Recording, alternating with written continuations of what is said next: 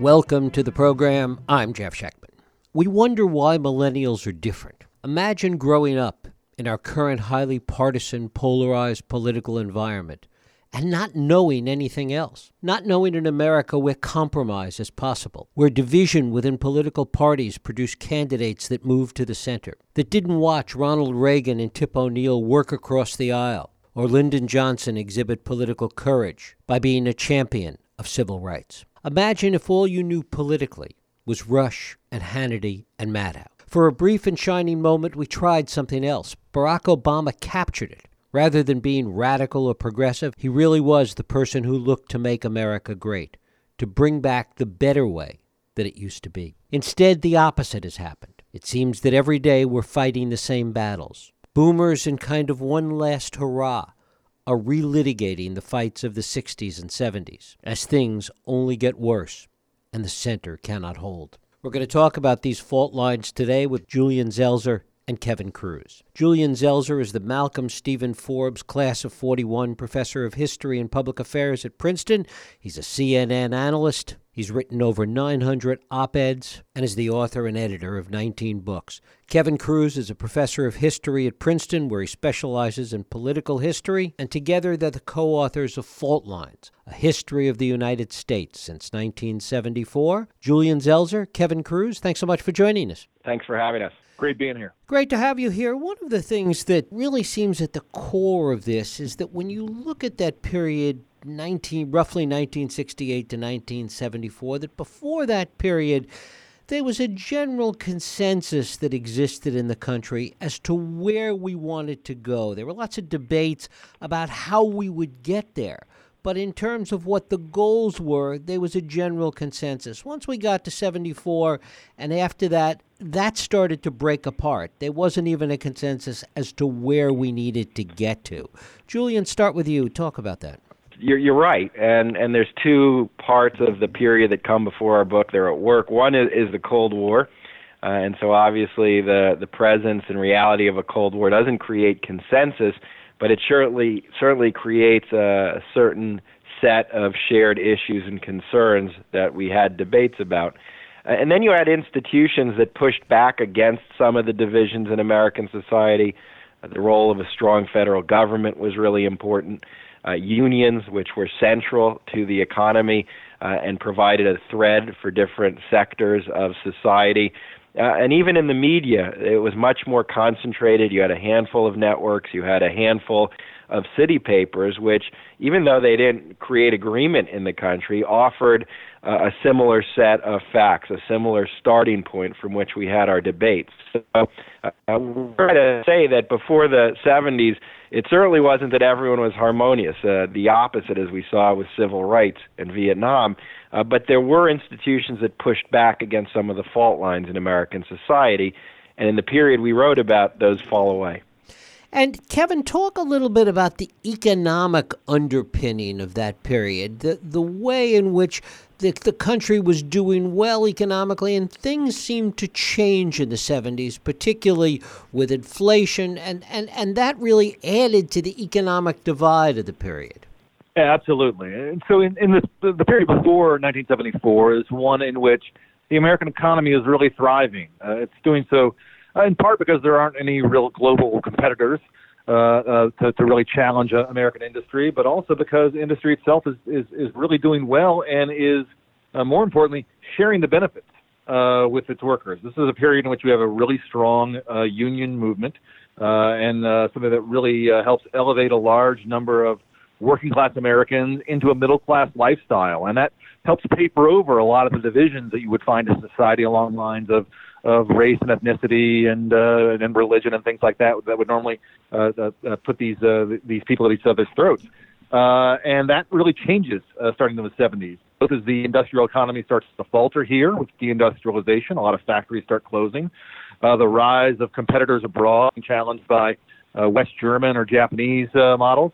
And it really, and also then the union movement starts to falter as well. And so all of these things really combine to start this era of economic anxiety. When you talk about the things that combine, the kind of perfect storm that created this, as you break it down is into four areas: the economy, which we've been talking about, but also race, and the nature of politics and gender. Julian, talk a little bit about those four as kind of the fulcrum upon which this change rests. Yeah, I mean, we try to step back as historians and make some sense of not only what that we are divided, but to really outline what some of the major divisions are. So in politics, it's obviously the increased partisan polarization that you see between the parties and the way that our political and media environment fosters those. In the economy, it's the division, the growing division between wealthy and poor Americans, as well in the middle, the growing insecurity of the middle class. In terms of race, the divisions continue out of the 1950s and 60s, but as civil rights turns from issues of legal segregation or voting rights toward questions of institutional racism, there is no kind of consensus of how does race play out in the criminal justice system or in the housing sector. And so that becomes a really central point of tension and debate throughout the period that follows, as well as a resurgence of white nationalism since the 1990s here in the United States. And finally, gender and sexuality are really important points of division and progress during this period as the feminist movement and the gay rights movement put new ideas and new issues on the table that really challenge conventional notions of the family or conventional notions of rights, and there's a reaction to it. And the conservative movement will spend a lot of its time since the 70s trying to fight back against what these social movements are trying to offer. And Kevin, what role does the fragmentation of the media during this period play in the way all of this change is reported and then fed back to the American people? It's a vitally important story here. Again, when we talk about the fault lines in our title, we mean those four lines that you and Julian just discussed, but we also mean the media here, because it's about the lines that we're told about who's at fault for all these changes. And the changes in the media really are important. Again, to go back to that earlier period, it was a period in which we really had a monolithic media. You had the big three television networks with their evening news programs. You had a few major metropolitan newspapers, and together they really set the tone, not just in terms of the basic information that they all agreed upon that was provided to Americans, but also a basic narrative driven out of that. That really starts to fracture starting in the 70s. It's a story we tell really beginning in the late 70s with the rise of cable television and the institution of what MTV executives like to call narrowcasting. Rather than trying to reach out to a broad segment of the audience, you're going to just reach for a small slice of that. And when that gets picked up by news networks, first CNN in 1980 and then later on Fox News, you start to see the news climate sliced and diced. It accelerates with the rise of talk radio after the drop of the Fairness Doctrine in the late 80s, and you suddenly have major conservative voices making use of talk radio like Rush Limbaugh, then Fox News in the 90s, and it really picks up even more speed with the advent of the Internet, where suddenly you've got not just 500 cable channels to choose from, but millions of websites, and you can find an audience that is speaking back to you, that shares the exact same values, the exact same opinions, the exact same set of facts. The parallel part of this is also the political leadership at the time and the way political leadership exploited this, Newt Gingrich perhaps being the penultimate example. Talk a little bit about that, Julian. Yeah, as the political economy of the nation changes, you have more leaders who understand what the incentives are, and they're entrepreneurs, you can call them that, who really try to exploit the divisions, fuel the divisions, and use them to achieve power for themselves and for their party. Gingrich is a really important figure, both in the 1980s when he's a backbencher who's really shaking up American politics. He goes on C-SPAN and he starts attacking Democrats for being weak on defense and asks them to respond even though no one's actually in the chamber, to the time when he's Speaker of the House after 1994 and will start the process that culminates in the effort to impeach President Bill Clinton. And Gingrich is someone who very much understands, as a historian, how American politics has changed and how important partisan polarization is. and he capitalizes on it. And he looks for issues that will further the divisions in the electorate and take advantage of the fact that, parts of the country will never go along with what the leaders of the other party say. And we're seeing that in steroids with President Trump, who also is part of that trajectory. So Gingrich, Tom DeLay, Donald Trump are very much products of the era. And Kevin and I argue that you see the shift more pronounced with the Republican Party than the Democratic Party. In some ways, they embrace the era more vigorously than the Democrats do, and they structure their partisan strategy accordingly. Kevin, there was a period of time, and I guess maybe it was the late 80s, early 90s, and pre-Clinton in some respects, that there was a sense on the part of Americans of trying to move to the center. More and more Americans identified with being moderate. Here in California, you had the rise of decline to state as the largest voting bloc. And then that got more partisan again. And then it seems there was another attempt to try and find the middle ground that was personified by Barack Obama. And then we've gone back again to the worst of all of this. Talk a little bit about it in terms of these cycles we seem to be going through. Well, there are these perennial efforts to try to find the middle ground. Usually, though, we find that the middle ground is pretty elusive. If people say they don't like this party or that party, they imagine a middle ground. The problem is that not everyone agrees on what that middle ground looks like. And sometimes we've seen, as you noted, people like Barack Obama who tried to even though he was, a Democrat, tried to reach across the aisle and found that the lines of partisanship have become much more pronounced, much more harder to cross. And so, his big drive was to try to create what he called a post-partisan politics. But he found out very quickly that his efforts at bipartisanship could be thwarted simply if the Republicans lined up in ranks, as Mitch McConnell and Eric Cantor urged them to do in 2009 and 2010.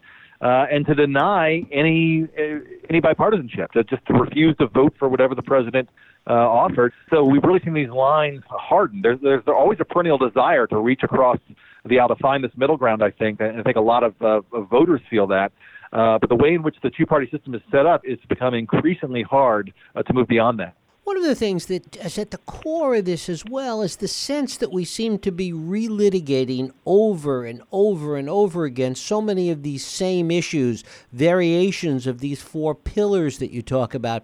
One wonders, Julian, if the country doesn't reach a sense of fatigue from all of this at some point. Well, some hope we reach that, and the reason this is happening is in part it's a result of dysfunction. So if you have a political system that is not really capable of handling big problems, and you have one political party, the GOP, that's not particularly invested in making big policy changes after the conservative revolution on some of these questions, it's reasonable, rational, and predictable that you never really solve them. That combined with genuine divisions in the electorate over some of these problems where it's impossible to find any kind of common ground. Will the public eventually become exhausted with this? That was Barack Obama's hope when he made his famous speech in 2004, as Kevin's talking about. The hope was a lot of the nation was with him, or a lot of the political system would move along with him and understand why the exhaustion meant we needed a post-partisan era, whatever that meant. But it's unrealistic to expect that at this point. I think even if voters are exhausted, all the incentives of the political world that they live in right now are structured to get them energized and excited again about the fight. And the same holds true in Washington. So I think we're a long way from any kind of turning point.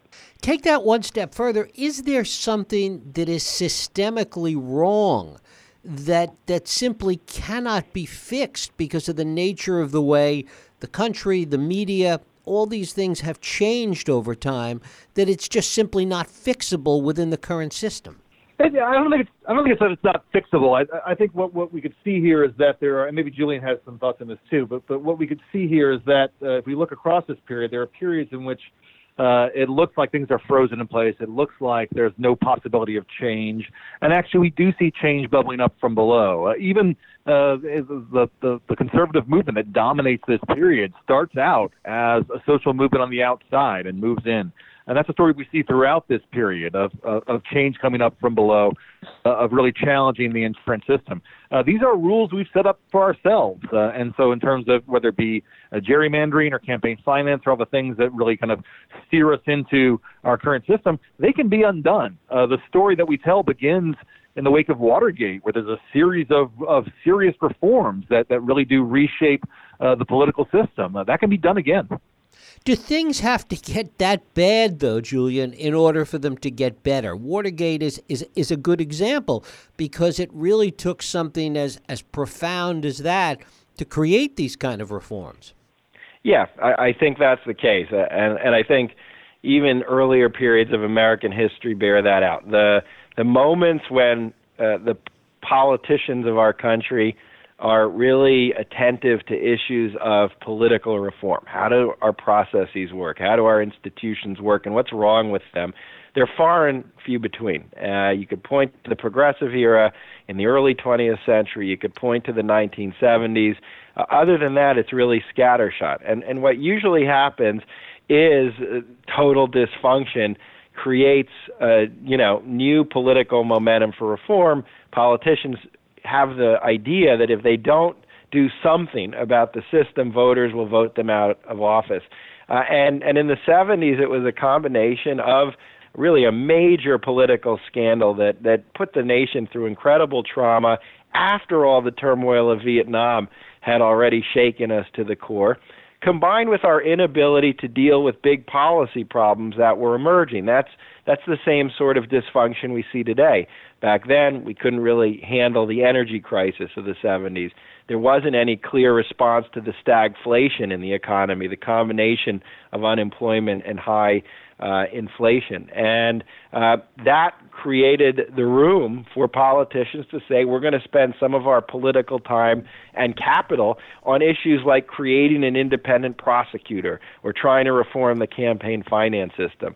But it takes a lot of bad things to happen to move us, not just the politicians, but voters who traditionally don't rank reform issues very high, to get them to the place where they say, we need to start with the process or we're never going to get to a better political moment as a country. Kevin, to further that, we were talking before about the changes in the media landscape. In so many respects, there are politicians, by playing to the proverbial base, that benefit by the dysfunction. There's an argument to be made that dysfunction helps get some of these people reelected. Oh, absolutely. And I think one of the stories that we tell in the book is really that it's not a case of the country inadvertently drifts towards more polarization and partisanship. It's that there are incentives there that really do feed into this. And so whether it be gerrymandering or the changes in campaign finance, the way in which the media increasingly amplifies this. In an earlier era, you didn't have a Fox News on the right or liberal outlets on the left, ramping up voters and making unrealistic expectations of their representatives. So there are a lot of trends here that actually, it's not just that this happens in spite of our best interests, it's that there are a lot of incentives that push people to the corners. Both of you, historically, Kevin, start with you. Historically, where can we look for examples that are helpful in understanding the current situation? Well, again, I think we throughout this period, you can see a number of moments in which, at varying times, these different flashpoints have come up. Now, I think we seem to be overwhelmed because all these different fault lines seem to be cracking wide open at once. The political polarization is incredibly pronounced. Economic inequality is at its highest levels. Conflicts over race are certainly more in our face than they had been over the previous few decades. The fights over gender and sexuality are as well. Think about the Black Lives Matter movement.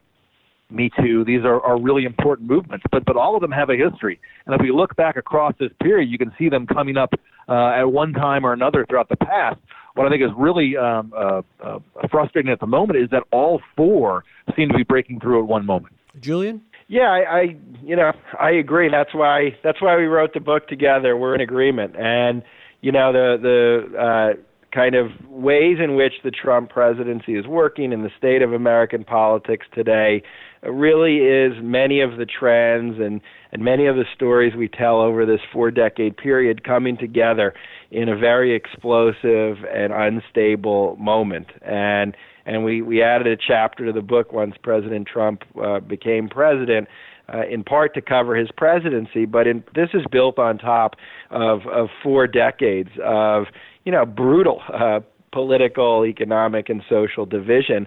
And what you're seeing every day is how this manifests itself and how it's normalized in political life. And you're watching a politician at the highest level of power willing, as we said, to exploit this and to play to this.